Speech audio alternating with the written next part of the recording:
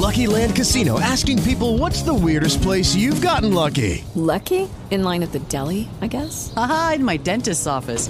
More than once, actually. Do I have to say? Yes, you do. In the car before my kids' PTA meeting. Really? Yes. Excuse me, what's the weirdest place you've gotten lucky? I never win and tell. Well, there you have it. You can get lucky anywhere, playing at LuckyLandSlots.com. Play for free right now. Are you feeling lucky? No purchase necessary. Void where prohibited by law. 18 plus. Terms and conditions apply. See website for details. Wrestling Daft presents The Daft Sheet.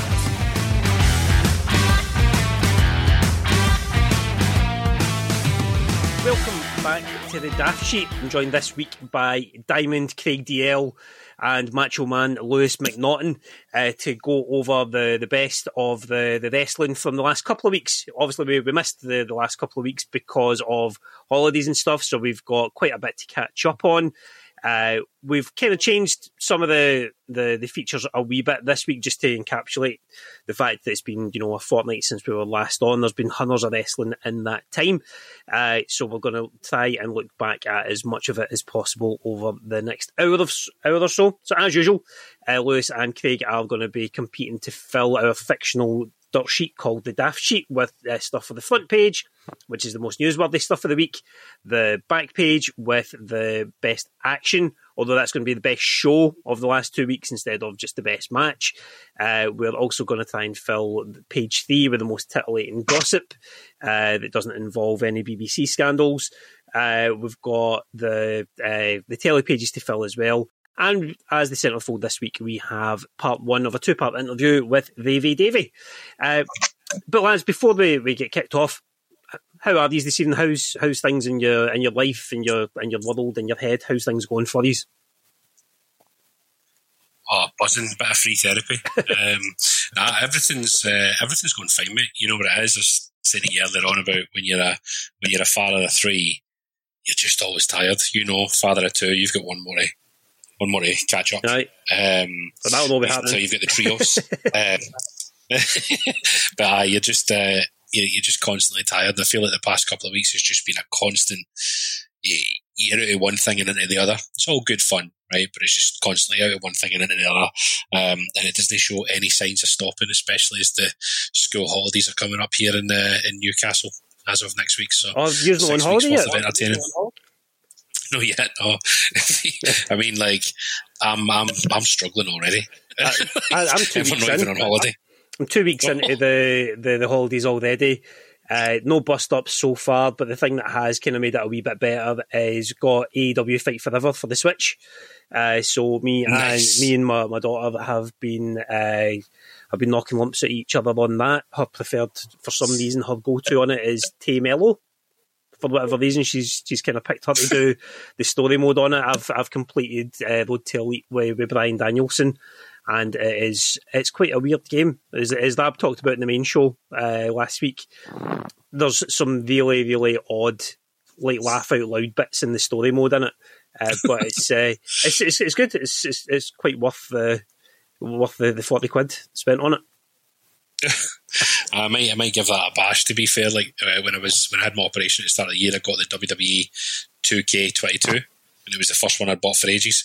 It was actually quite fun, but the only reason I got it was because watching Xavier Woods and Tyler Breeze on his channel. I don't know if you've ever watched that. Glad you finished that with Tyler Breeze and know somebody else on it. Yeah. They do the Battle of the Brands, where basically they do on the Twitch on Xavier Woods' Twitch.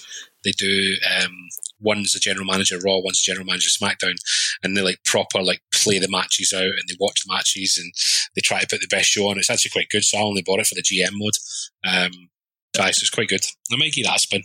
Might see if it saves me for going a bit mental. And we know kids to drive you mental, Lewis. How's things with you? What you've been up to this last week? Well, no got an excuse to be knackered. No Burns excuse, but back for London a couple of weeks ago. So I'm glad I can get back on this and chat away about wrestling, because my bird couldn't give one fuck when I start speaking about Ricky Stark. So she's like, "Who's he? I ken him."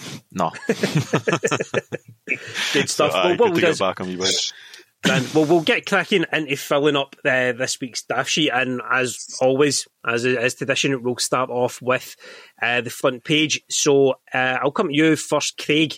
Over the last week while, what's been the biggest news story for you to adorn the front page of this week's Daft sheet?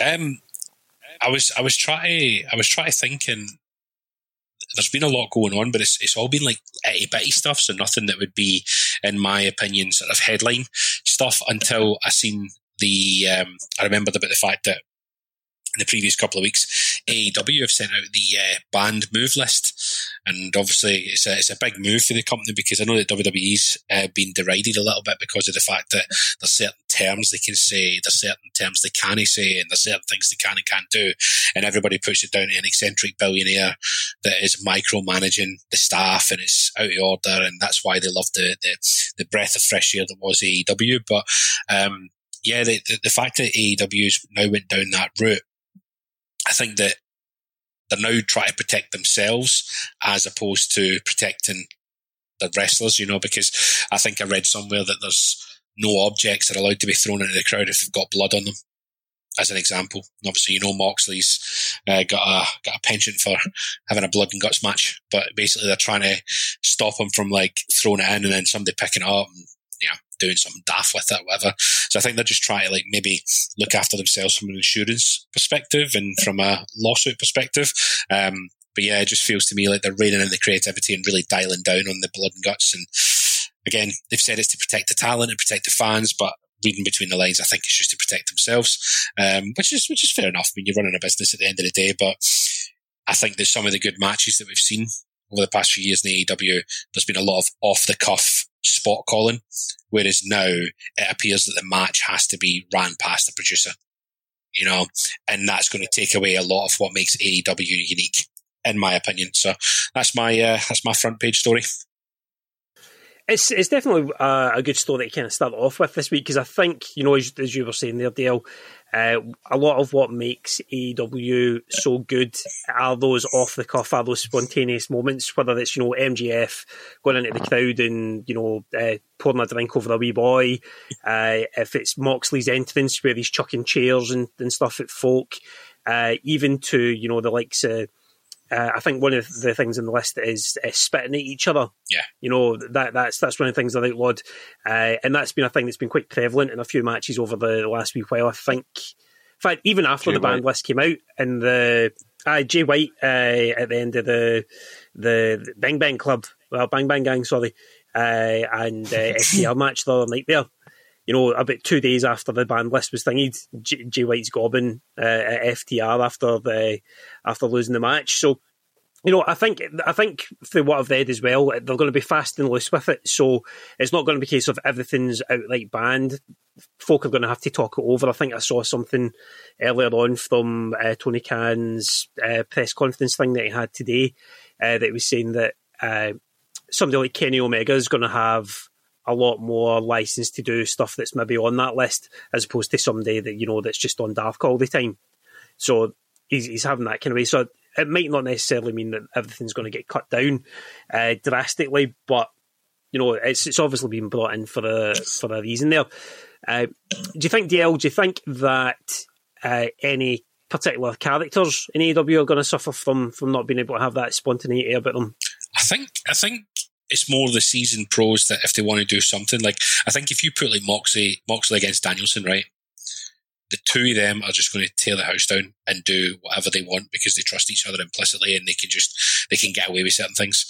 But I just think that with when it comes to that spontaneity being taken away from them, I think the matches will still be good, but they'll maybe come away feeling like, I could have done so much more, So I do think some of the big hitters like that will suffer. I don't think you've mentioned the likes of like Kenny Omega and stuff like that. He's obviously got a stake in the company, so he's not going to do anything stupid, is he? But I do think that you'll probably see some of the people, maybe even like MJF, because a lot of his promos are unscripted and just off the cuff and, whatever. And I don't know if you've seen the video from the press conference the other day where Tony Khan's sitting alongside him and Tony Khan looks shocked at what MJF has said, as if to say, "Oh, for Christ's sake, you're going to get me sued." Where the guy says, "I'm from the Las Vegas Tribune." He goes, "Hey, congratulations on having type 3 diabetes, you fat fuck." You know, and Tony Khan's just sat there like, "Oh God." So you might end up seeing like people like that getting watered down just for the sake of self-preservation from the company.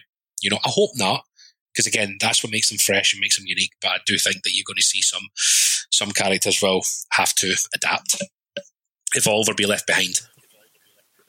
It's a good point you make there about the press conferences and stuff, because obviously you have MJF going off on pretty much everyone, you know, even when he's coming, you know, when he is playing up the heel shtick quite a bit, you'll see him, you know, throwing chewing gum into the crowd out his mouth and whatnot.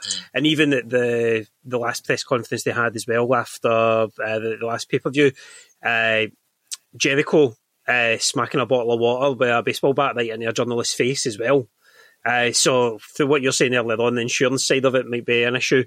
But Lewis, another thing that might be coming in on it might be pressure from WBD, Warner Brothers as well, because I mean, there's talk that Warner Brothers are wanting AEW to be doing more pay-per-views and becoming more, you know, putting out more content than what they already are. Do you think that it could be a ploy from them to, you know, to kind of to sort of WWE-ify the product that's going out in their network? Yeah, there's like when there's more people to please, you've got to sort of restrain from doing loads of things. That's why WWE, they do it so well, because there's a very limited, I wouldn't say very limited, there's a limited amount of things they can get away with to please every single person, but because they're also skilled and they can tell these stories, maybe a bit less than, say, someone like Jungle Boy or maybe Darby Allin or some of the people who maybe need these moments, these off-the-cuff things to get noticed. People in WWE have been doing it for a lot longer under these restrictions, so I think they can do it easily. They can change moments into full stories to get over rather than these sort of TikTok spots. That's a good point. But with AEW, I feel like it's going to be a bit of a change, because they're going to obviously, being a bit more strict, they're going to have to try and find other ways to get themselves over maybe a longer period of time rather than spots here and there. Cool. Well, that is a good first off then for the front page, Craig. You know, it is one of the biggest news stories of the week, or of the last fortnight, rather. Lewis, what would you put up against it? What are you going toe-to-toe with that one? Yeah, I wouldn't say, like you said, there's not been too many sort of go-to scandalous moments or massive stories. I'll just talk about one. There's still time. Time. Have a good time. There was many a time me and Craig were recording podcasts in a former guys, where news was actually breaking during the podcast, like the big sacking call when Samoa Joe and everyone was getting released. That happened while we were recording one night. So, you know, I've got Twitter primed just in case anything like that is due to happen. I'll quickly refresh just in case there's something better than what I've got. No, I'll just talk about... And kind of like... Just kind of saying that, I think one of the ones they released that night was Chelsea Green, and obviously last night on Raw, she's come full circle and she's now one of the women's tag team champions. So it's a fair play to her in that. But anyway, I'll let you go on, Lewis. I'll let you go on. I'll just talk about more of a story inside wrestling rather than the sort of outside kayfabe world. I'll just talk about MJF and Adam Cole's sort of bromance at the moment. I'd say. Obviously, you have odd couples and stuff, and sometimes it can get a bit boring, a bit tired, a bit samey. But the way they're doing it, you can see completely different levels and layers of MJF's character as well. Obviously, he comes out usually with I wouldn't say the same shtick, but the same format. However, he's leaning into more of a funny side, you could say facey side, while still being a big arse. So it's good to see that different side of him, and as well as that, I think Adam Cole's been a bit of a slow burner in AEW at the moment, and I think this is going to be one of his big sort of catapults into the main scene. So I seen one of them as well. Adam Cole was wanting to play Fight Forever with him, and he was like, no, I'm not doing it, and he got proper into it, and that gave me a bit of a chuckle as well. They play the characters really well. And they're banging on about this double clothesline. Oh, it's going to be amazing when they hit it. It's going to be class when they do get it. I think they'll have to hit that to win the belts. If they get past Garcia and Guevara, they're going to eventually hit that and win the titles, I reckon. It's been such a good storyline because, as you were saying, Adam Cole needed something solid to kind of get his hooks into after the Jericho feud that he just had. Yeah. And at first I was a bit tentative about it because it was taking the world champion and kind of bringing him down maybe a level to the tag team thing. But the way that they have worked it, playing on MJF just being the goofy, almost like Stifler for American Pie is probably the best thing that I can compare it to.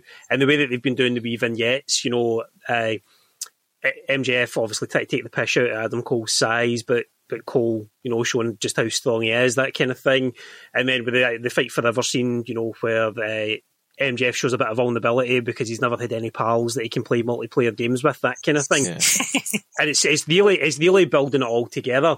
And, I'm excited, but I'm also anxious about who's going to turn on who. Are they going to turn MJF face with this at the end of it, or is it Adam Cole that's going to fuck him over? Because they've both said, I was thinking about screwing you over. So I'm really looking forward to how it's going on, and seeing how they go. Because I wouldn't mind even if they don't get to the final of the Blind Eliminator tournament. I think it's going to be whatever way it implodes is going to be brilliant. But again, to get back to the initial point I was making there, do you think it is diminishing MJF's World Championship reign a wee bit, having him in the tag team title picture? I wouldn't say so. I would say sometimes just having the next challenger and the next challenger and the next challenger without any sort of veering off of other ways for the world champion can get a bit boring sometimes. Mm-hmm. Whereas you've got Roman Reigns with the world title, but that's pretty much on the back burner of the story, which can sometimes make it feel like a prop. Other times can make it elevated. But I feel like this is just adding more character to MJF. So I feel as though it's a good thing they're doing. Hopefully it doesn't happen too much. Next sort of stories, and I'd say would have to be more focused towards the belt, the World Championship. But to sort of go off in a different direction here, have a bit of a laugh on him, show some different sides of his character, I think is a good tool to use for AEW. And what about yourself, Dale? What have you made of the whole MJF and Adam coalition? I think that it's leading up to. I think they're trying to build like the big face of the business, aren't they? Because MJF has always sort of been that amazing cocky heel, but they try to sort of humanise him, and they try to bring him back into being like a regular person. He's just like you. Something's happened. Delve deeper into the character and all that sort of stuff. So it's been quite funny to watch. And I'm just looking forward to seeing how far they go, because, like, see, to be honest with you, yeah, he's the champion, stuff like that, but one thing we've learned over the wrestling over the past maybe 2-3 years is that the more stuff you've got going on that is engaging content, the better, and like, the champion doesn't need to be in the same sort of tired feud, with the same, it's just rinse repeat. It's almost like Gunther's going through at the moment on WWE. Beats one, next one stands up. I'm the true challenger. Beats him. I'm the true challenger. Beats him. On to the next one. Sometimes it's good to have that little bit of like, a little bit of side eye, a little bit of like, this is the side show to watch here. Mm-hmm. Can I catch up on this on social media as well? And it's easy watching. And like Lewis says, it brings a bit of a laugh, because a lot of wrestling fans can relate to it, I'd imagine. I think as well, it's given the chance for other challengers to be built up outside of the championship side of things. You've got MJF concentrating on the tag thing. Obviously, the payoff for that's going to be him against Cole at some point. But on the other side of things, you've got Eddie Kingston, doing his thing in New Japan just now, probably building a case to be challenging for the title at some point. You've got once Blood and Guts is over this week, you'd imagine that somebody from the Elite, someone from the BCC will probably get chucked into the title picture at some point. You've potentially got the likes of Will Ospreay or anyone, involved or that we think is going to be involved in All In at Wembley, building that in as well. You've got Punk over in Collision. He's still cutting about with his big red bag that potentially get the title in it as well. So they're building so much around it that as you were saying, you don't necessarily need to have, although it doesn't really make sense when you say it out loud, you don't really need to have the champion involved in building up the championship roster kind of thing. So it's an interesting time there for MJF and Adam Cole. But I think on this occasion, I am gonna go with Craig's story there in regards to the banned list in AEW, and that's going to take the front page headline, which is Sergeant TK's list of stuff that's banned, kind of like Sergeant Pepper's Lonely Hearts Club Band. It looks better written down. So that'll be number one on there. That'll be in the front page. So we'll go to the back page now, and as I was saying earlier on, because there has been so much wrestling since the last time we recorded, instead of going for one match to pick to go on the back page, we're going to go for one overall show. And I think, Lewis, we'll come to you first on this one. What has been your best show in wrestling over the last couple of weeks? I'd say I've probably got a bit of bias by being there, sort of seeing the atmosphere, witnessing the atmosphere, but Money in the Bank, even without being there, I reckon this is pretty much most people's number one choice of pay-per-view of the year, potentially, never mind pay-per-view of the last 2 weeks or show the last 2 weeks. It had so many different parts to it. It wasn't just good matches, it was good stories, it was good moments, it was crowd interaction, it was returns, it was building up superstars, it was giving you laughs here and there. It had absolutely everything. And the being in the crowd, being like 10 rows from the front or whatever, don't know how we blagged that, but ended up there after a few beers. And it was brilliant, hugging random people behind us that we'd never met when John Cena came out. I listened through a couple of voice notes I sent you to it. I was too far gone, just screaming Cena at random points. It's John Cena! Fucking hell! Good in-depth analysis there, JR. Oh no, it was from Logan Paul's and Ricochet's dive that we thought we'd seen two men die just in front of our eyes at the start, to John Cena coming out randomly. I'm so glad I was there and not just away. Like, there was so many people away for a piss or getting a drink or whatever. We just decided to stay. And at first we thought it was a promo package or something, just like a game or everything. And everyone just slowly rose up. And when you seen him come out, it was one of my best wrestling moments ever. And the being in the UK as well, the crowds just add so much to it. And they added so many different layers to that pay-per-view. And obviously the whole thing building up to the final match, it's like it was about 4-hour show, but everyone was still up for it at the end. They managed to keep everyone's concentration, pique the interest towards the end. I know the match at the end was a bit slow, a bit lethargic, but when it kicked into it, you could see everyone was still there for the ride and still up for it. So I'd say purely because of the spectacle as a whole and the different elements that came to Money in the Bank, I'd have to go for that. Cool. And I mean, obviously, the reaction to the show in general has been very, very positive. It's something that WWE have done really well over the last maybe 8-9 months, is that there's been very few poor pay-per-views, maybe even going back as far as Clash at the Castle. But one thing that's kind of brought Raw down over the last wee while has been the crowds.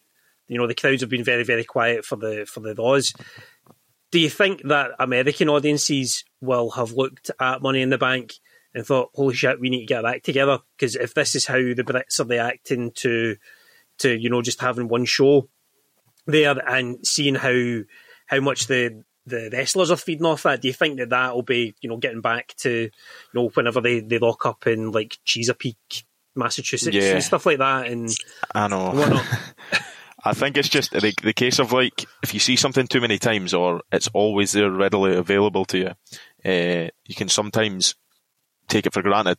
And I feel as though that's what the American crowds maybe do. Obviously, you get certain crowds that are always hot, but certain crowds, I think they've just got to hit specific targets of going to this crowd, even though they know it's shite. But they need to bring it across America to give everyone a show there. You can't just take it away from Kansas or whatever and never bring it back if it's poor.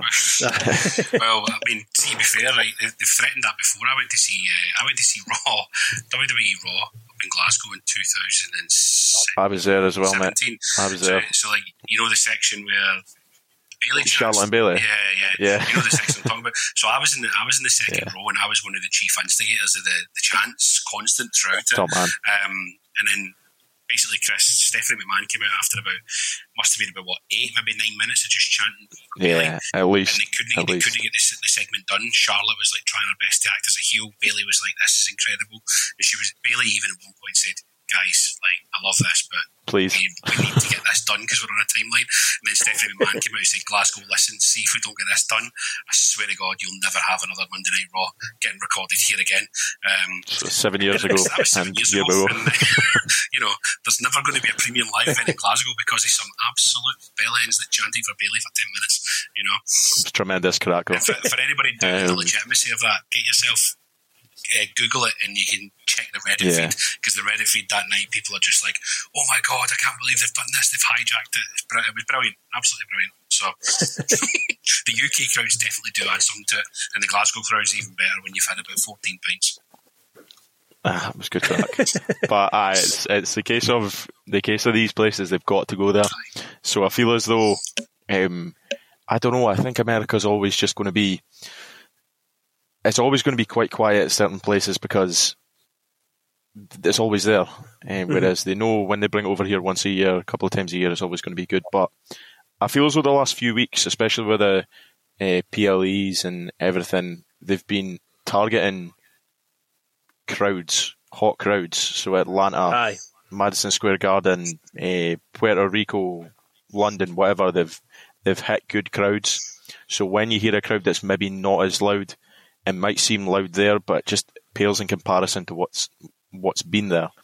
And as much as it is with the fans, I think it comes down to the product as well. I feel as though the product we've been getting over the last few weeks, last couple of months, has just been head and shoulders above what we've had over the last couple of years. Especially with the amount of stars. I look at it and I feel as though over the last few weeks, the last few months, there's just been so many stars built. Gunther, KO and Sammy, obviously the whole of the bloodline, Rhea Judgment Ripley, Day as well. Judgment Day, Seth Rollins, everyone, LA Knight, whoever.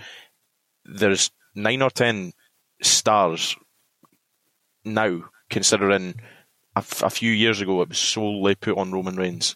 You could see everyone was being, I don't know if they were just weren't getting the push, so Roman Reigns' push would look a lot better. You wanted him to be the star, but now he is the star. It's guiding, sort of giving a light to these other performers to shine, and that's exactly what they're doing. You mentioned LA Knight there, Lewis. Certainly the action on Twitter and from watching it at home when he didn't win the Money in the Bank was, oh, they fucked up, they've dropped the ball, they've done another Cody no beating Roman at WrestleMania kind of thing. What was the feeling like in the O2 at the finish of the Money in the Bank match? So when every single punch he threw was every single a DDT, biggest pop ever for a DDT. And when he started climbing that ladder inside the stadium, because the camera angle they used on the WWE Network, everything, you couldn't see Damien Priest till the very last moment, but we seen it a little bit earlier, and you just heard a no throughout the whole crowd. And when he got took off that, the air was completely sucked out of the building. But they did really well to sort of foreshadowed it that it was on first. They knew that they were going to get a whole load of pissed off fans, and that's exactly what they got. But comparison of that to Clash at the Castle, so it was at Clash at the Castle, and that whole thing built up to Drew McIntyre versus Roman Reigns, and it almost took away from a lot of the other matches that you were kind of looking forward to that match at the end. And when Drew got beat, the whole crowd was chanting "fuck you" and everything. Tyson Fury in the middle of the ring, nobody could give a shit.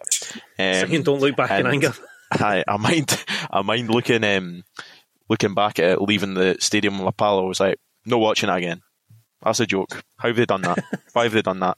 And then a year on, you're looking at the storylines they've had, and you can tell exactly why they've done it. But it went flat. But then it was a tough spot for Shayna Baszler and Ronda Rousey to be in after it, but that lifted it a little bit. And then I can't remember what match got on to, Gunther and Drew McIntyre came out, and they sort of built the crowd up after that. And when Cena came out, couldn't really care about LA Knight at that point. It was they won us back over at that moment there. So I remember they did well. Like, my kids. So I've got my eldest kid Logan. He's 8, and he's right into his football and stuff like that, and he loves watching the wrestling when it's on. But obviously, as you know, like when you're a working father, man, there's no enough time in the day just to sit down. So I'll get my kicks from watching like a YouTube compilation of it, or the highlights or whatever. Or if there's a real match, I'll always get the pay-per-views that are the big ones from my childhood, you know. So your Rumbles, your WrestleManias and stuff like that. And I got this one because it was happening in the UK, and I was like, they're going to do something big. They have to do something big. So I remember Logan came in from playing his Switch, and he's like, oh, the wrestling's on, can I watch it? So he watched it.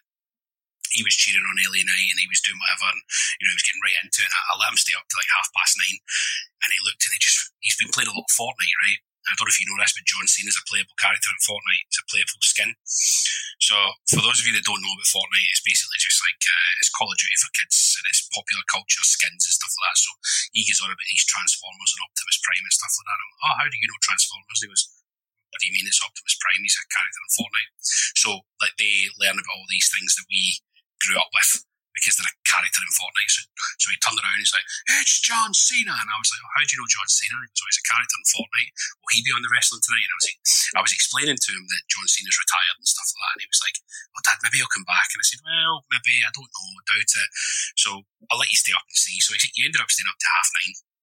He was just about to go to bed. I was like, look, mate, you need to get to your bed because your mum's going to kill me for letting you stay up too late. Look, get yourself off to bed. I'm gutted you couldn't see John Cena. And he was like, oh, I wish I could have seen John Cena. And I shit you not, the TV was on, and he turned around to me and he went, right, night, Dad, you can't see me. And then the music hit, and he recognised that for Fortnite. He turned around to the TV, and then John Cena came out, and everybody obviously erupted. He came through the TV, and he erupted. Now, he's a wrestling fan in the sense that he knows what WrestleMania is, he knows what Royal Rumble is. He could tell you the odd character, because I don't know, I can't get his attention span on it, right? But see, when John Cena came out, and I've seen his reaction, I was like, shit, man, like, I can't believe he's getting this reaction just because he knows John Cena from Fortnite. So he was like blown away. He was like, I can't believe this.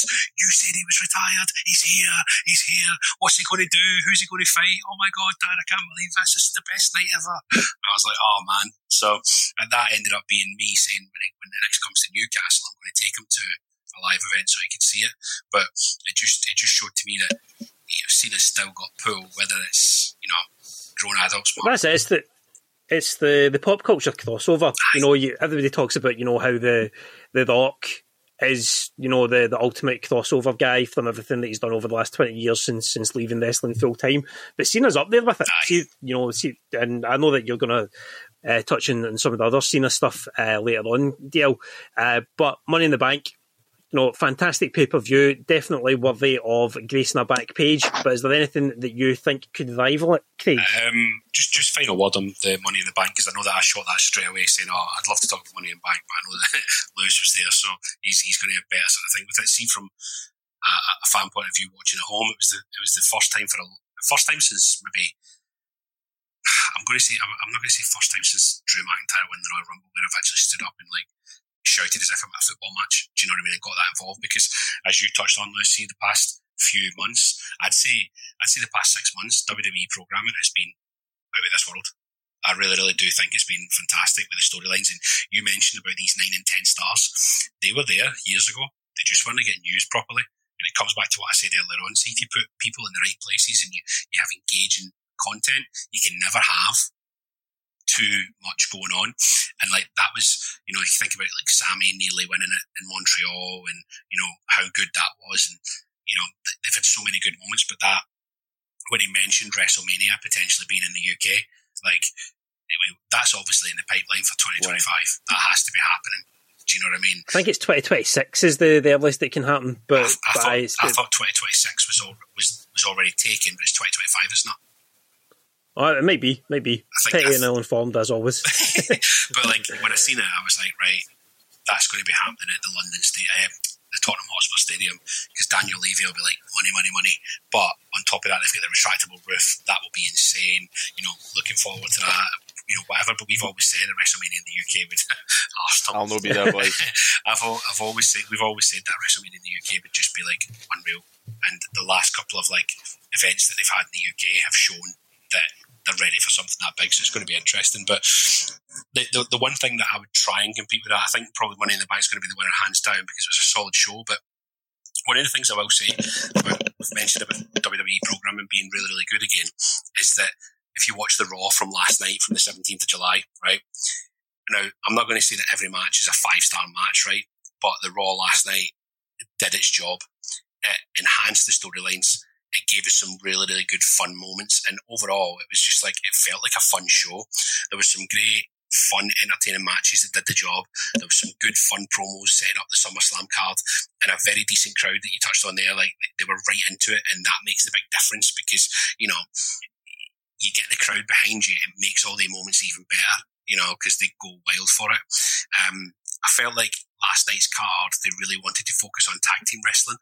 And I don't know whether that's due to the fact that the FTR match, you know, the best of three falls, the best of three series, I don't know whether that, because of that, which was, you know, I think Meltzer came out and said it's probably the best tag match that was ever on TV.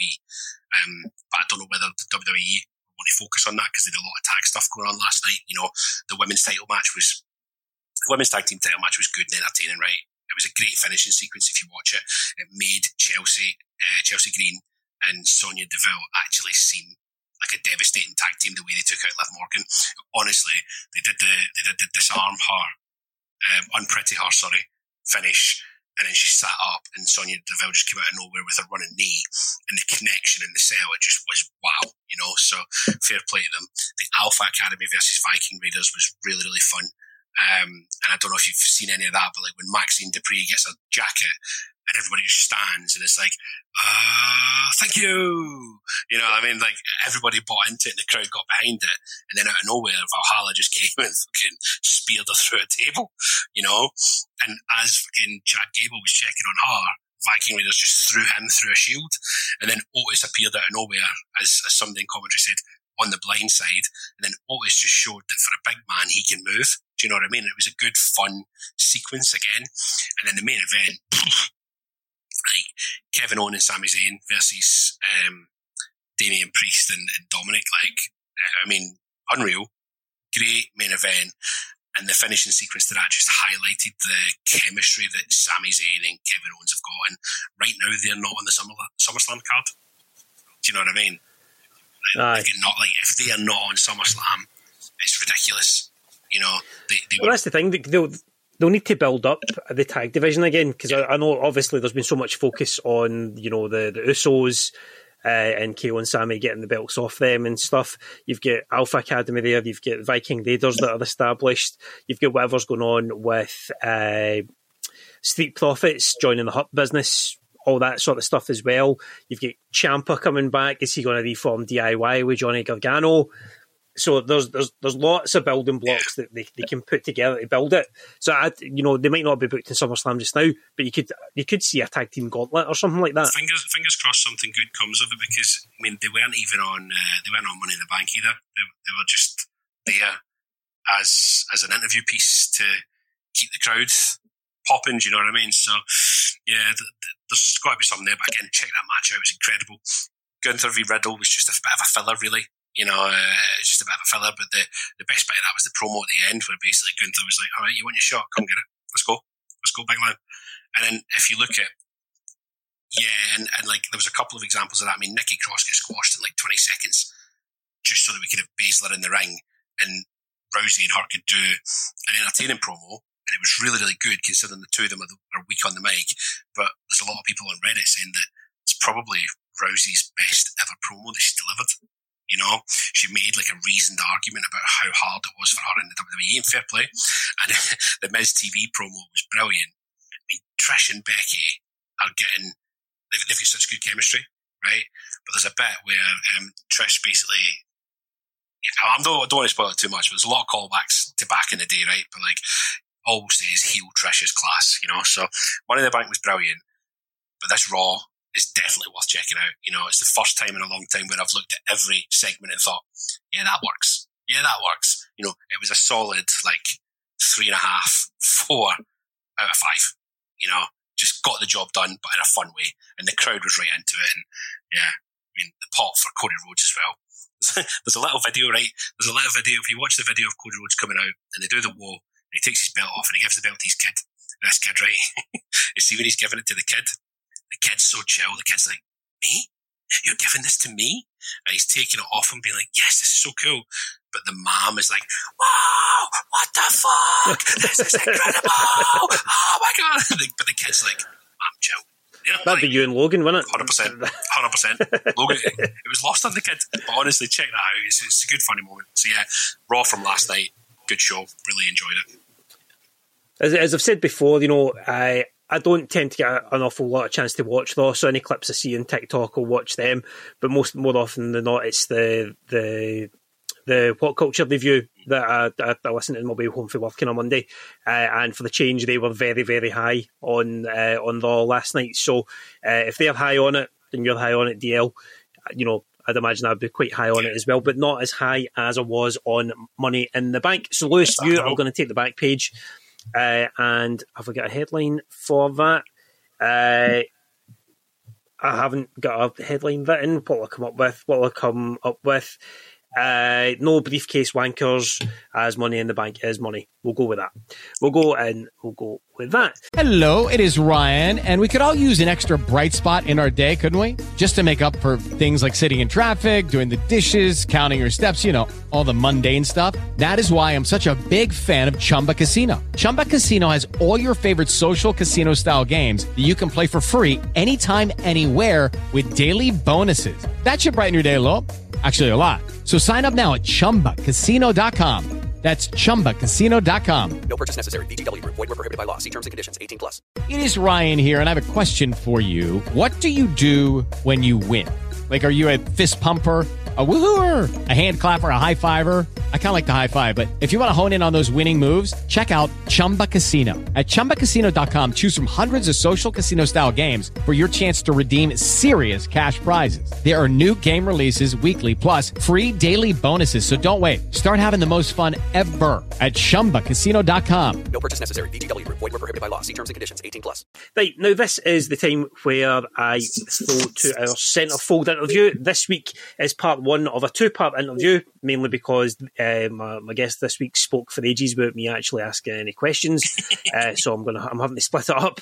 But that's no slight on him at all. Ravie Davie is a man who can be proud of everything he's achieved in wrestling. He's now running his own wrestling school. He's running his own wrestling promotion, and he's looking to kind of conquer all sorts of community centres and town halls and stuff across Scotland. So in this chunk of the interview, he's going to be talking to us about weirdly what he was going to be up to on the 12th of July, after I said that I was off work because of what goes on over here near Belfast on the 12th. But he goes into a lot of detail about, you know, exactly what he's doing in terms of training up the next generation of wrestlers in Scotland. So here's the centrefold with Ravie Davie. Hello, it is Ryan, and we could all use an extra bright spot in our day, couldn't we? Just to make up for things like sitting in traffic, doing the dishes, counting your steps, you know, all the mundane stuff. That is why I'm such a big fan of Chumba Casino. Chumba Casino has all your favorite social casino-style games that you can play for free anytime, anywhere with daily bonuses. That should brighten your day a little. Actually, a lot. So sign up now at ChumbaCasino.com. That's ChumbaCasino.com. No purchase necessary. VGW Group. Void where prohibited by law. See terms and conditions. 18+.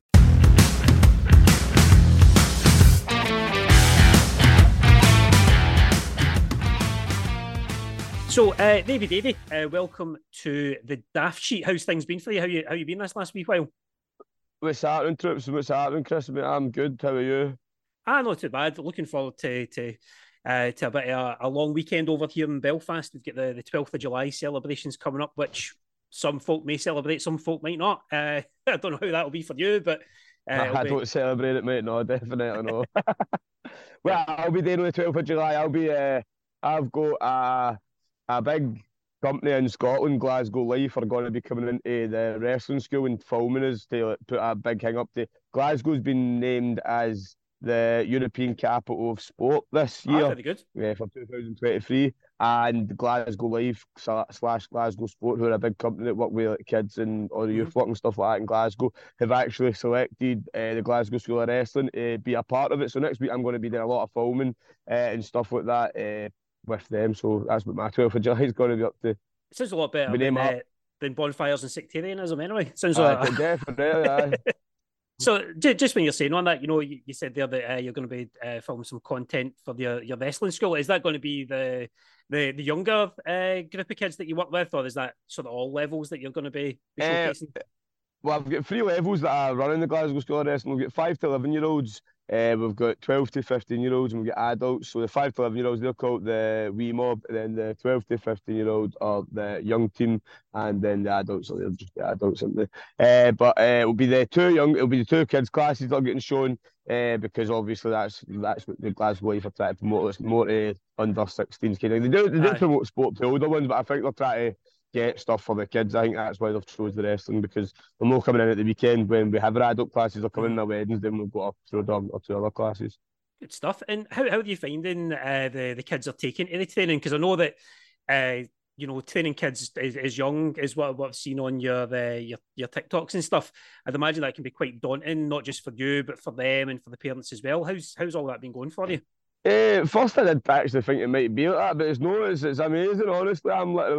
I'm providing something right now that I wanted when I was a kid, and that basically everybody that I speak to that's a wrestler and that, they all say they wish they had something like it. I'm getting a lot of kids like that. It's in Govan, so it's a place that's not exactly the most well off, and so it's giving kids something to do. It's giving people something to a way to make friends, build confidence, all the kind of things. So at first I did think it would be quite daunting. Maybe I'd be a bit scared.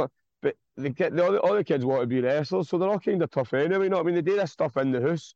So getting down to the wrestling school is the best way that they can learn how to do it safely. They're not just jumping off their bunk beds or off their cupboards and stuff like that, or the flare. They're jumping off they're in a wrestling ring with a trained professional who's been doing it for 8 years. I'm a professional youth worker as well. I've got my qualifications in youth work, so it's not just I'm not just doing something with no training. And I've had plenty of training on both sides of it. And it is now, I've just completed 40 hours there in the school this week, because I've run a summer camp as well as my normal classes and that. So I've been busy this week. It's the best thing ever. It's my full-time living now. I'm making a full-time living as a professional wrestler through wrestling because of my wrestling school, my wrestling company, and me getting to wrestle here and there. Well, that's it. It's living the dream, and from following your career over the last couple of years and seeing, where you've came from, getting your foot in the door, getting trained up and whatnot to where you are now, as you say, running your own shows, running your own company, running your own school, and making a living from it. That it must instill quite a bit of pride in you in terms of, if you look back at where you started to where you are now. Yeah, definitely, mate. I've all my life, I'm quite a confident guy, but I've never really been proud of myself, kind of thing, because I've lived like when my mother passed away when I was young, and I wasn't really the best behaved growing up and stuff like that. Kind of didn't treat my nana the best and all that. So I've always kind of felt guilty growing up. But now the last year and a half to 2 years, especially the last year since the school's been open, is the most pride I've ever felt myself. I do really feel proud of myself a lot nowadays, and it's because I know that I'm changing lives and stuff. A lot of these kids come out of the school, they're very shy. They don't, you know what I mean? They're not really confident and stuff like that. And then when they're new, anytime I turn my back, they're all trying to headlock each other and all that, and try to jump off a top turnbuckle, which is brilliant. Obviously, like, I'm not saying that in a bad. I'm saying that it's brilliant, because obviously all these kids are coming out in their shell. It's because they've got somewhere to find and get to be themselves. See the amount of people the amount of kids that are like, usually karate, like the taekwondo, and their mums and dads are now bringing it to the wrestling, because originally that's what they wanted to do, but there wasn't any wrestling schools in Glasgow. Well, now there is, and there's a big influx of people moving over from like taekwondo, karate and stuff like that. Because really, let's be honest, when you were a kid, have you ever had a kid going like that? I want to be a karate star, or I want to do taekwondo. They kind of get put into it. I think they want to be wrestlers, but because they can't be wrestlers, their mums and dads think that doing stuff like that. No taekwondo or anything like that, by the way. Great martial arts. I've done it myself. My pals have done it and that. I'm no slagging. I'm just saying I've had a big influx of people feel like not just taekwondo, for boxing and kickboxing, actually amateur wrestling, freestyle wrestling stuff. I've had all these different kids from all these different clubs moving over to my school, which I don't want. I don't want them moving there. I think they should do both. To be honest, know what I mean? But, well, it's a good grounding for them to have in it as well. You know, from my time training, you know, there was guys that I'd be training with that do like BJJ. Some of them are MMA fighters as well, or MMA trainers, that kind of thing. And then you've got scrubs like me, like we know sort of like combat background as well. So it shows how much a kind of melting pot wrestling is, because you can come into it with whatever kind of combat background you've got. But once you get your fundamentals and everything down, which you're now passing on to the younger generation in Glasgow, then once you've got that footing, then the world's your oyster with it. Obviously, there's going to be different levels of intensity and stuff between the classes that you do, but what are the kind of the fundamentals that the kids are learning from you at the minute compared to, you know, what you'd maybe be doing with adults?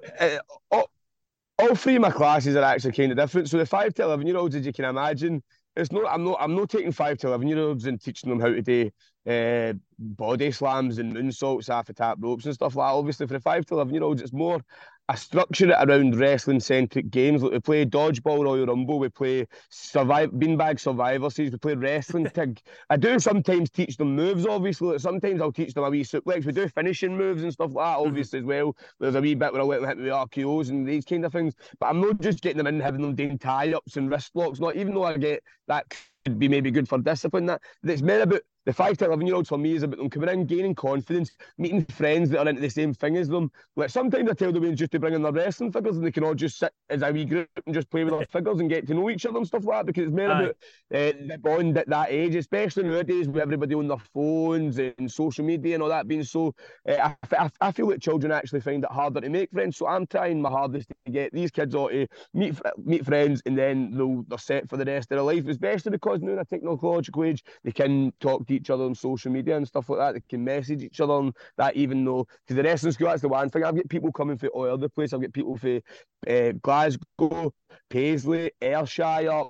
I've got a boy that comes from Rossi. I've actually got a second boy that's going to come from Rossi's everywhere. So that's a big thing as well. These kids are all making friends that they can actually, they're not even from the same area, but they can all then communicate out with the school. So that's what the 5 to 11-year-olds, it's more about them getting to. Obviously, I'm teaching them life lessons in these games as well and stuff like that. I'm trying to teach them. You can't always be upset if you lose. It's good to want to win, but you can't be upset, because a lot of kids will get upset when they lose, which is one of the biggest things in school I try to promote, is especially in wrestling. When they get older, they're going to need to pick the wrong sport if they want to win all the time. Know what I mean? Stuff like that. So, obviously, I don't spoil it for them, but I try to get that through to them, and then obviously I try and teach them how to have manners and respect and discipline, all these things. But mostly it is just centred around having fun, and they do their entrance scenes and stuff like that. With other wrestling schools got to do that, know what I mean, when you get your practicing. But they all love it. That's the one thing about the wrestling school.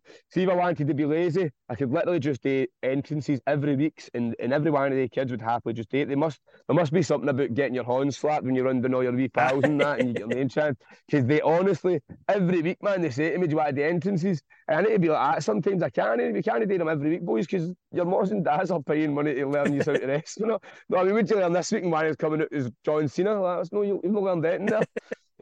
It's a good way of getting them into it, and it's I suppose it's working in that showmanship. It gets you yourself as. It gets you yourself as well. That's one thing. So that's what I like about it as well. It's not just sport what we're doing in wrestling. Wrestling's also drama. It's like expressing yourself. A lot of the kids, they're only some of the kids are about 5 years old. He's to the Wild Boys, or that kind of stuff. He knows what he's finishing. He's got his finishing name. So all these different express that. Then the 12 to 15-year-old class, it's a wee bit more. We're ramping up a bit. We're teaching them how to wrestle, but obviously at a young age, their bodies are still developing. I'm not having them bumping on the ring too much. Some of them I will let if they can move to that going to date safe when they're not going to hurt themselves. And obviously, if they're maybe, because obviously all different sizes and shapes, if when you're going through the teenagers, some of them might not want to date yet, and some of them do. So I'm trying to teach them how to wrestle, but I'm trying to date as safely as possible. I'm not wanting them doing swan tomb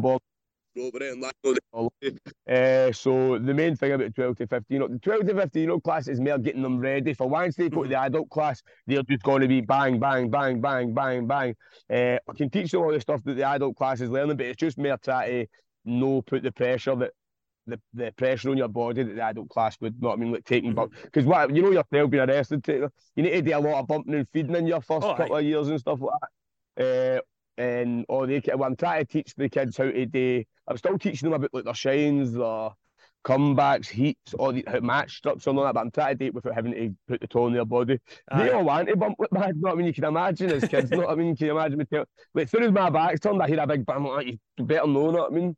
They're always trying to do it, but as I said, some of them, as I said, I will let them. But it's more just trying to teach them how to wrestle, but try to do it as safely as possible without hurting them, without letting their regrowing bodies get any sort of odds head with through growing pains and stuff like that. Know what I mean? Because I don't, especially like that, when you're getting growing pains and stuff like that, you might wake up one day and get a sore back. You don't know if it's because you're growing a wee bit or because you've took a bump in the mat. Know what I mean? So I'm trying to keep them away.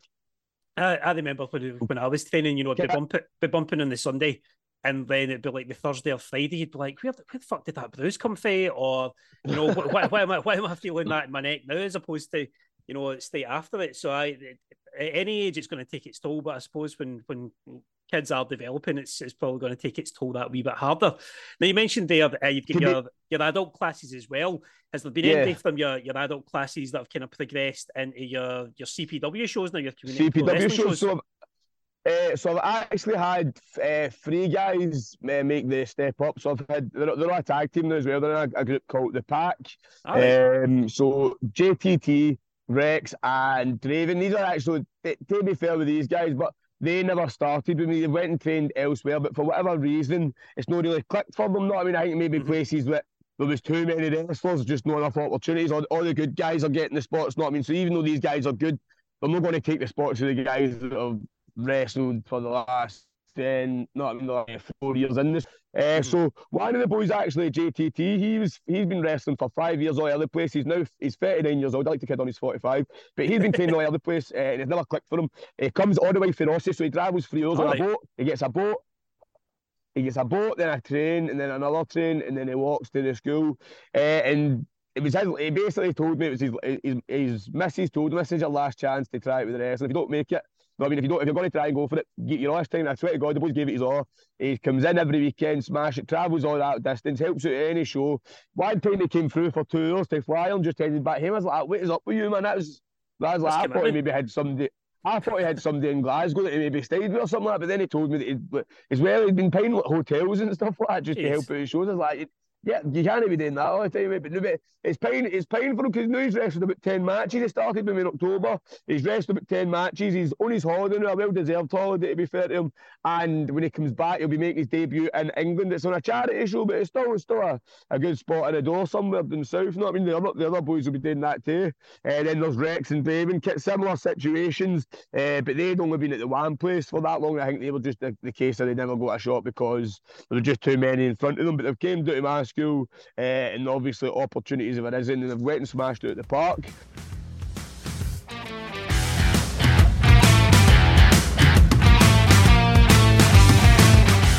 So that was Ravie Davie. You'll hear the second part of my chat with him next week, although there'll be very little of me in it, just like you've heard there as well. So we're going to go on to page 3, the most titillating and tantalising bits of gossip over the last couple of weeks.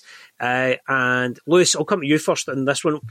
What's been your most what do you call it? What did they always call Liza in Still Game? Is it Sun-Nosed Bastard? What is it? Poke nose. That's what it is. What's made you a poke-nosed bastard in the world of wrestling this week? Well, there's been a few stories. However, one that's sort of piqued my interest the most would be Grayson Waller and The Rock giving a bit of beef on Twitter. I think that it's going to be pretty interesting to see if anything actually comes from that, considering the Bloodline story's been about for about 2-3 years, and you've not heard a peep out of The Rock. He's not been near the story at all. So if he came out and had a match, or even the rub that he's getting on Twitter from The Rock, shows that they're pretty high on Grayson Waller as well.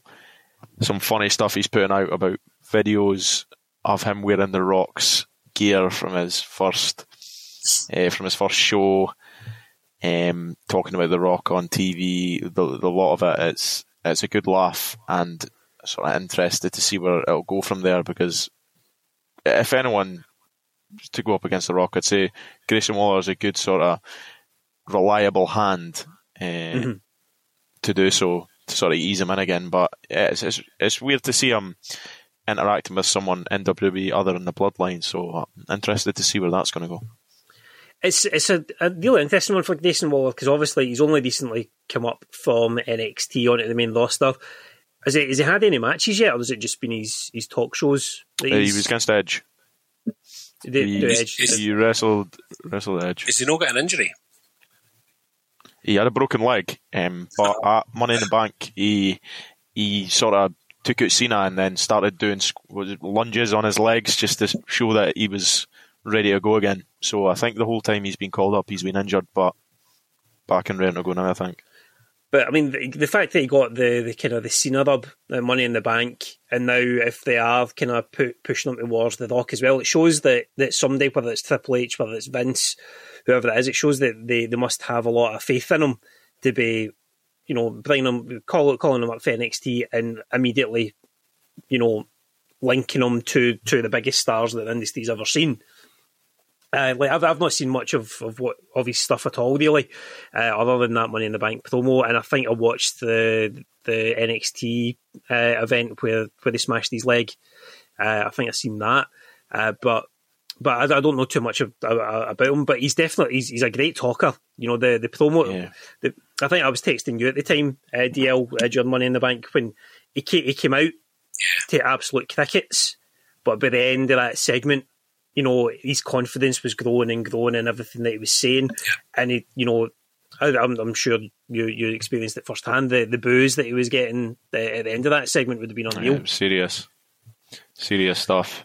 I think I watched some of his matches in NXT and that as well. He was in the War Games, and I can't mind who he was against in that sort of hardcore match, one of his last matches. I don't know if it was Ciampa, maybe. I can't remember who it was, but he had a 4.5 star match on his way out of NXT as well, so he can sort of back up in the ring as well. He can swim, as Edge put it. He's definitely good. He's big, handsome lad, well built, well put together. So he's kind of in a spot that you would maybe have expected LA Knight to have been in. Maybe this time last year, in terms of building up that character that can talk, that can aggravate, that can instigate stuff as well. So he seems to be doing well. And do you think that they would bring him back? Or do you think they would bring The Rock back against him as a sort of gateway drug to getting The Rock involved with the Bloodline stuff? I think that how long The Rock's been away, bringing him in for something like that, and how much money he'll probably cost, and how much time he needs to take off for this and that, and how much free time he's got. I don't see it happening. But I don't see the Bloodline happening either. I'm going to say something that's probably going to be a wee bit controversial, but I don't think The Rock's is relevant. Don't mention Benoit. No, I don't think that The Rock is as relevant anymore as he was 18 months ago. I do think that he had his chance to come in with the Bloodline, and there was all that fanning around with being on movie set and stuff like that, but the last couple of movies he's done has tanked at the box office.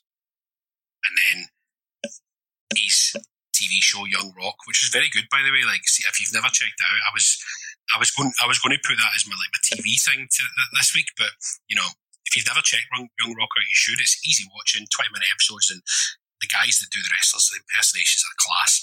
But I don't know, I just don't feel as if he's as relevant anymore to wrestling. That's just my opinion, you know. And I think that WWE's maybe moved on.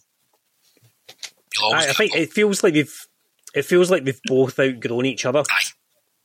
Well, maybe not outgrown, but they don't feel like they are as vital to each other's careers or, you know, futures as what they once were. That's exactly right, yeah. That's exactly the words I'd use. Like, you know, like The Rock has now moved on to the stage where, you know, I don't think he's as relevant to WWE, and I think he's maybe waning a little bit because of a couple of flops and whatever. But like, he used to come back to WWE and give it like ratings boost and stuff like that. But let's be honest, when have they needed it recently? You know, I was going to say that if he was going to get inserted into the Bloodline storyline, it should have been done by now. Aye. I mean, the fact that WWE often boosts their SmackDown rating just by saying Roman Reigns will be appearing. You know, that's been the thing that they've used in Fox for the last week while. There was a tweet I saw the other day there, and it was like, over the last, you know, however long, they've had that visual, the graphic of Roman Reigns appears tonight. Nothing said about what he's doing or who he's doing it with or anything like that. And that seems to be pumping up the ratings. So yeah, Grayson Waller getting that rub, that could be something to grace page 3. But Craig, what do you think? Just on the end of that as well. Just on the end of that quickly as well. Sorry, Craig. Would this may be another controversial? Throw a controversial take in there as well. I think maybe 2 years ago they were wanting The Rock in to give a bit more legitimacy to Roman Reigns as the tribal chief. But now, is it completely wrong to say that Roman Reigns might be on his way to overtaking anything The Rock's achieved in WWE? Is he on the way to being more popular now, or more? I think that would depend on what he does after the Bloodline stuff, because obviously the Bloodline has had, you know, almost 2.5, 3 years worth of investment in it now. So it'll be whatever he goes after that. If he can transcend wrestling and bridge that pop culture gap, the likes of The Rock's done, the likes of, as we spoke about earlier with John Cena, if Reigns is able to make that kind of jump, whether that is going to Hollywood or just becoming more of a social media, or not social media, but a more media-centric guy. Because, I mean, you know, we're all, me and Dale are of a certain age where if we ever talk about wrestling, anybody our age that's no into it, they'll still mention Hulk Hogan, they'll still mention Stone Cold, they'll still mention Ultimate Warrior, that kind of thing. But they don't, you know, if I was to talk about wrestling to fucking Chris Keenan at my work, he wouldn't know who Roman Reigns is, but he would know Cena, he would know Stone Cold, he'd know all those guys. So if after the Bloodline stuff, Reigns is able to then, you know, transcend that pop culture bubble, that zeitgeist, then, you know, he may well do so, I think. What about you, Craig? What do you think? In terms of Roman Reigns, yeah, I mean, you know, now that you've brought it up, Lewis, it's one of these things. I'm thinking in the same camp as you. He's probably done a lot more than The Rock did in wrestling. If you think about it, in terms of like his WWF reign, his championship reign and stuff like that, it's like when you think back to the Attitude Era, they were swapping the belt quite often, weren't they? You know, it was going between Stone Cold and The Rock, and it went to Triple H, and then it went to like Mick Foley. Like, it went around so many different people. But for the past 3 years, it's been in Roman Reigns' possession. So there is a really, really strong argument to say that he's done everything. He's done more in wrestling than The Rock did. But arguably, probably at the moment, the bigger star would be The Rock because of everything he's done outside of wrestling. But I mean, Reigns is what? He's in his mid-30s. Reigns is in his mid-30s. He's still got a lot of miles in the tank. So I reckon there's a good show that he could overtake him. Yeah. Just got to check. He's the same age as us, Craig. He's 38. I mean, there's no difference in the genetic build-up. He's not finished. Obviously, he's not finished. Though, man, in the Emmy. right, so I imagine looking like that at our age. I mean, what would we need to do to catch up with him, Craig? What would we need to do? Apart from have a few health scares and a trip to Turkey for their teeth, what would we need to do? Probably to become like Joe Annoy? To win the lottery, so that all you've got is time to do it. Do you know what I mean? Like, you see all these things about, like, Mark Wahlberg. I think he was in the papers recently, a couple of years ago, about his mad schedule when he gets up at 2 a.m. to do his first gym workout, and then he does whatever. And I think to myself, do you know what? See if you gave me fucking 15 million a movie, I'll get in the best shape of my life, What's that for 15 million? No worries. There's a quote from Rob McElhenney of Always Sunny in Philadelphia when he get ripped. And I'm going to try and find it here. It was basically along those lines. I'm just going to try and find it here. This is really bad radio. The hardest part of being, like, just normal people is the fact that you've still got your life to go about, whereas these guys, they go about their life, fair enough, but they just can pay somebody to do their food for them. They can pay somebody to do their workout plan for them. They can have a a PT that comes to the house, and they go to their own gym, and it's like, right, can you get out your fucking bed? Let's get this workout done. So Rob McElhenney's quote was, look, it's not that hard. All you need to do is lift weights 6 days a week, stop drinking alcohol, don't eat anything after 7 p.m, don't eat any carbs or sugar at all. In fact, just don't eat anything you like. Get the personal trainer from Magic Mike, sleep 9 hours a night, run 3 miles a day, have a studio pay for the whole thing over a 6 to 7 month span. I don't know why everyone's not doing this. It's a super realistic lifestyle and an appropriate body image to compare oneself to. So I'd happily take that advice if it was possible to make that my lifestyle. Elaine would love that as well. I don't know. She tells me she enjoys a dad bod, but it's just what they tell us, mate, so we don't feel bad. That's it. She also likes crime podcasts and documentaries, so I'm convinced she's going to murder me in my sleep one night. But anyway, I digress. So for that one, for the page 3, I've not done that bit yet. No, Craig, you've not done yours yet. I'll take a point, mate. I'll take the point. Craig, what is your page 3 thing? Do you know what? There was a couple of things that were bouncing around. Obviously, you had the stuff with the Wyatt family that I did think about, but I didn't know whether Bray Wyatt was as relevant to discuss anymore. And until he goes back on the scene, there's some interesting stuff there. But the thing that I read was a nice bit of gossip. Was based, maybe not gossip, but just one of these sort of tidbits that Bruce Pritchard and Paul Heyman have been talking about recently. It's been getting a lot of press about John Cena and the way that he did the Make-A-Wish Foundation wishes, and how he, for me, it shows the measure of the man, because, like, he was told that he was going to be the man. He was told that he was going to be the face. He was going to be the WWE. When you thought of WWE, you were going to think of John Cena. And he granted, obviously, his record-breaking wish, and I think he's granted the most wishes in history of the Make-A-Wish Foundation. But the WWE, like, they wanted to do, from what Heyman and from what Bruce Pritchard has said on the podcast or the interviews or whatever, he turned down at every opportunity any publicity for it.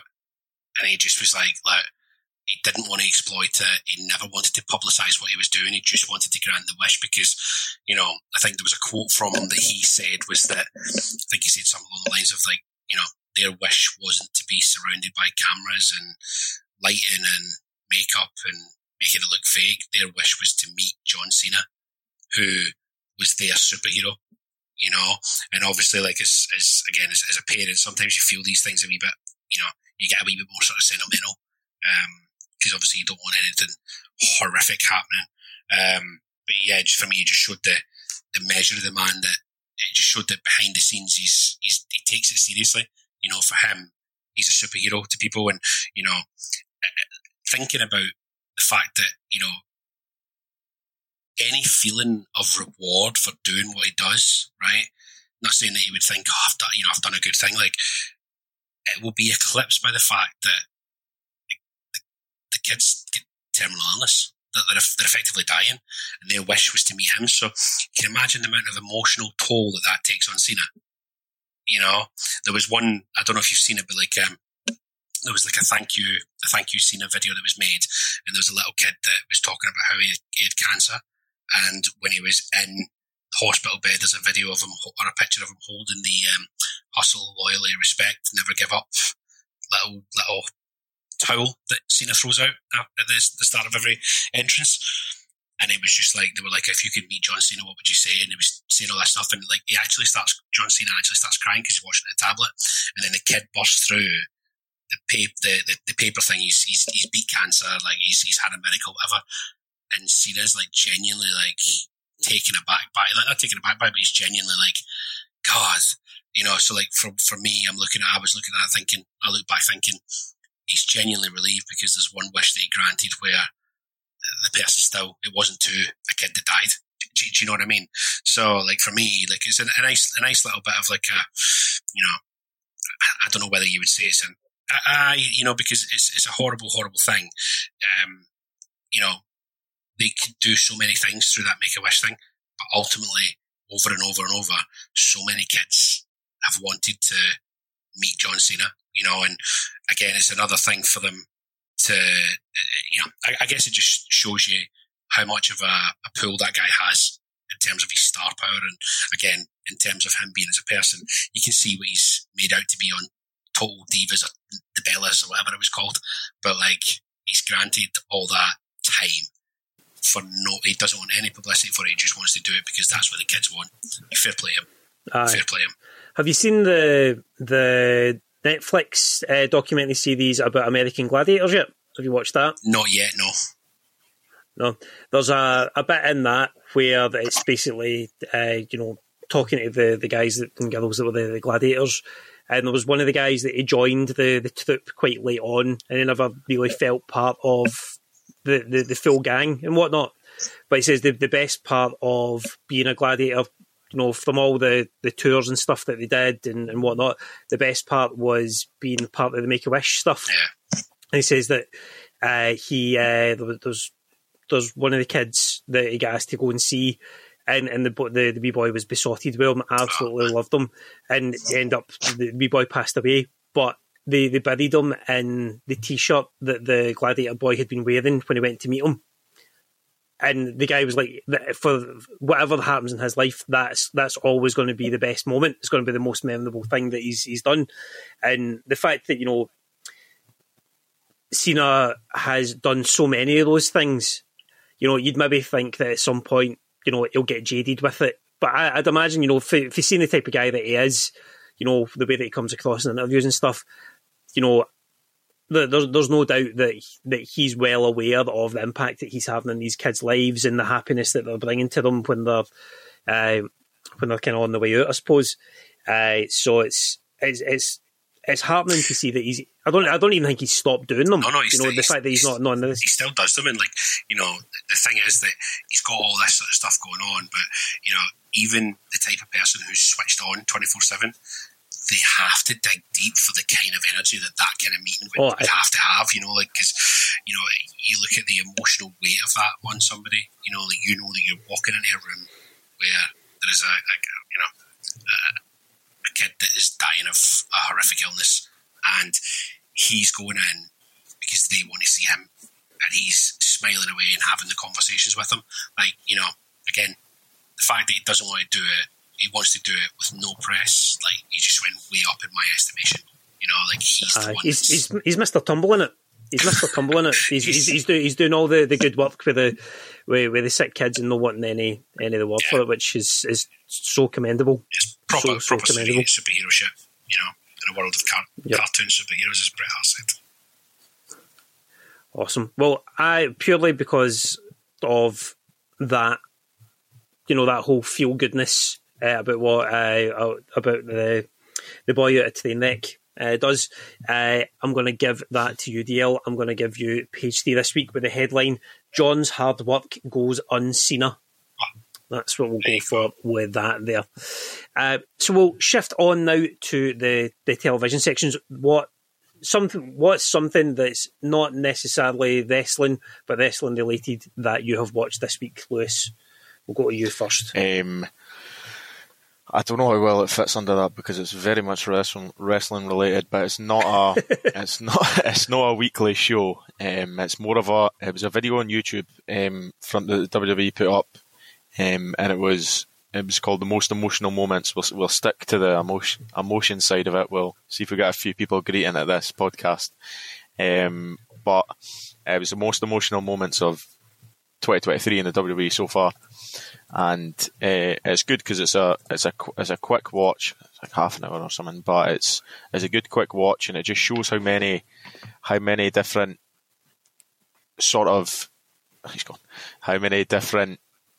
things have happened this year so far. It goes through Sami Zayn coming back in Montreal.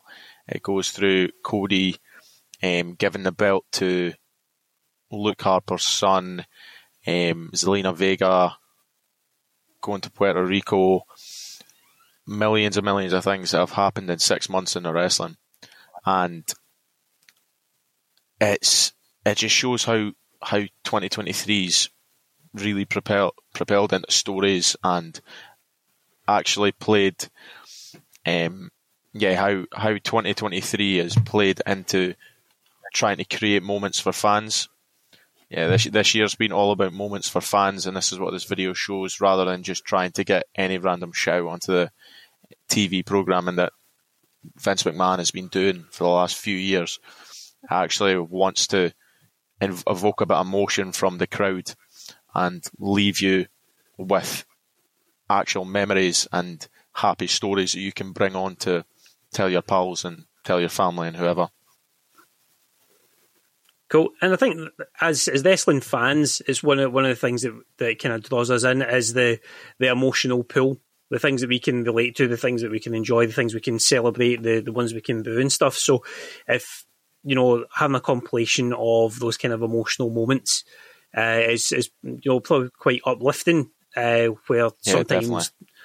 What goes on in WWE maybe isn't the most uplifting stuff to kind of get your head around when you know what's going on backstage, but it's the ones that are out on stage that are making you feel those feelings.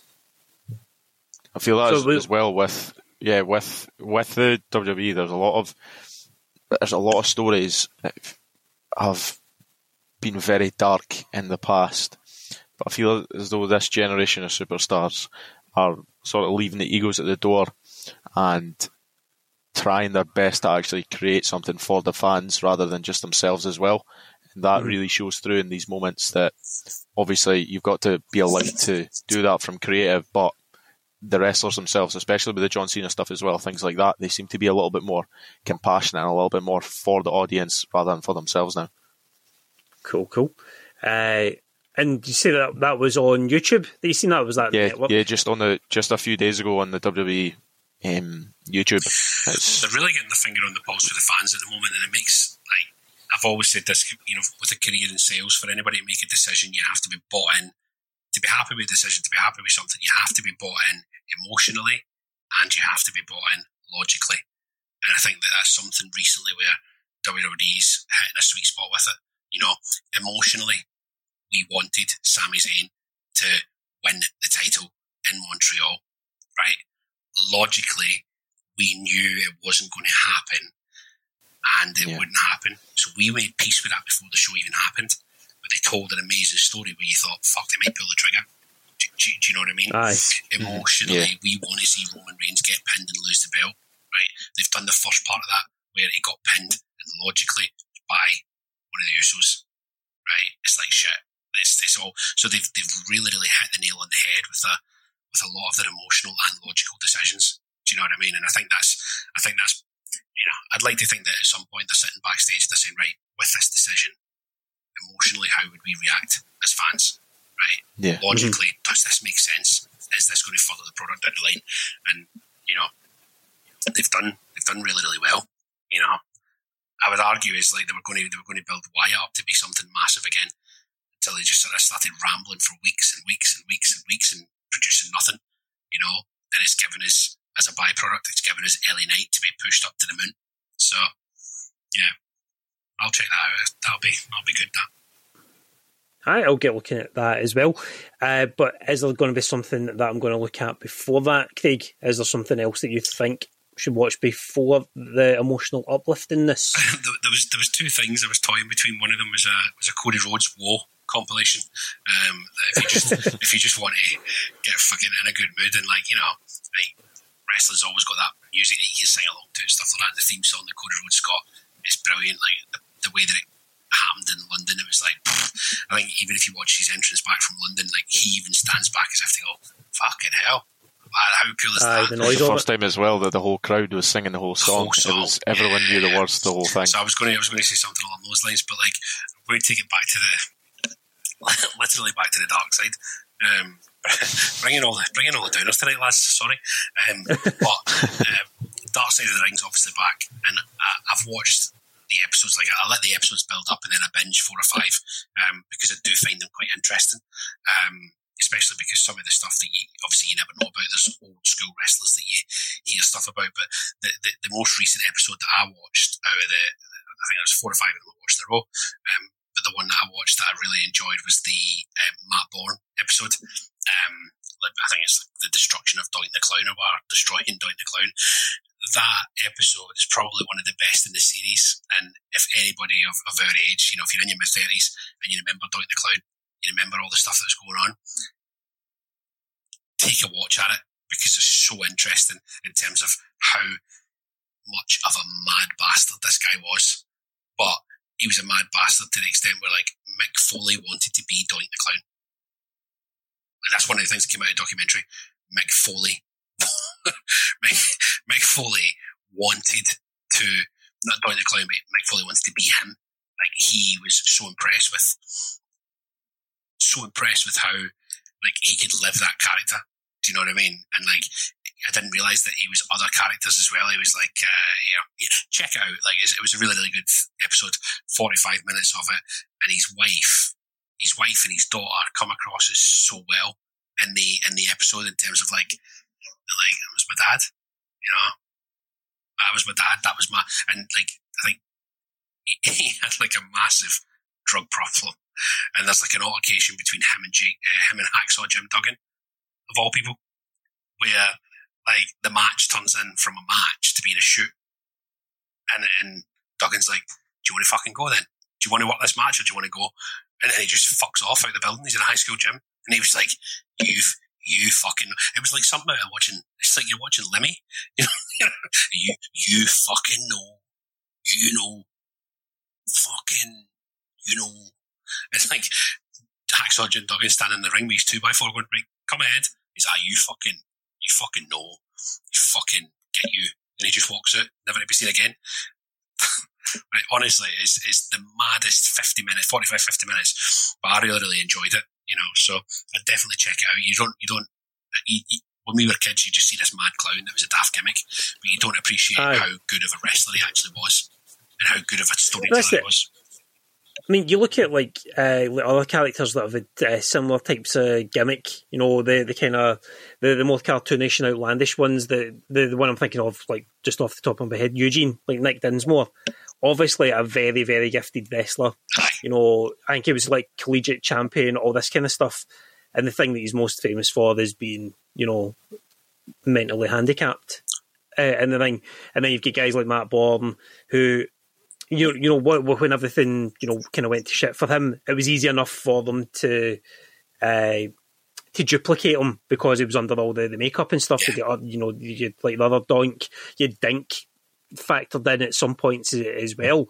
But you take for granted, everything that those guys have done to get to becoming those kind of comedic characters. I mean, you even look at Santino Marella. Was it Anthony Carelli? I think his name is like John Cena. In fact, I'm pretty sure we were in Honky Tonky Man. I'm pretty sure it was we were in Fir Park Terrace when he debuted, when he had the Milan Miracle. Yeah. And obviously Anthony Carelli, I think that's his name. Apologies if it's no, but gifted wrestler. You look at even Scotty Too Hotty. He's like doing all the indies across Europe and everything just now. he's doing seminars, teaching everything that he's learned at everything he's done at the PC, that kind of thing. But all you kind of see of him is the guy with the hole in his hat and the hair sticking out it and doing the worm. So I'd imagine that for all the troubles that Matt Bourne was in terms of his drug addictions and stuff like that, there's maybe an element of not being taken to literally the tears of a clown, not being taken seriously at his craft. That he was having to, fuel everything with it. I think he mentions that in like the in one of his last shows, like he's sitting, he's getting filmed, putting his makeup on. He's like, I'm shit hot at X, Y, and Z, but here I am playing the clown, and like, yeah, it was just, it was crazy. Like when you watch it and you just think to yourself, wow, like this is batshit. And Mick Foley comes on, and Mick Foley's like, this guy was incredible. Like I wanted to be him. And when I heard about the Doink the Clown character, I was like, fuck, he's so lucky he's going to kill that. Do you know what I mean? Like, and that's Mick Foley, like, who's came up with three or four of the greatest characters. Mick Foley's just himself, but three of the greatest characters that ever graced WWE. Do you know what I mean? And he's saying, I wish I could have been Doink the Clown. Do you know what I mean? It's just fucking mad. But like, an interesting tidbit from that was, I don't know whether I picked it up wrong, but when the second Doink came out, he didn't have a fucking clue what was going to happen. So when the second Doink came in, like, he had no clue. I think it was WrestleMania 9, the outdoor WrestleMania. And they do that bit in the ring. But apparently that was all off the cuff, and he was like, what the fuck's going on here? Yeah. And then, like, it was because they brought the other one in. That clown was going to turn on Doink because they wanted to fire Matt Bourne because he was fucking out his head on all sorts of drugs. So, honestly, watch it. It's unbelievable. And, Chris Jericho is the narrator for these ones, and he's always pretty good when he's narrating, but he also dressed up as Doink the Clown once on an episode of Raw. So, Aye. So I think it close to his heart. So that would be my suggestion, is The Dark Side of the Ring.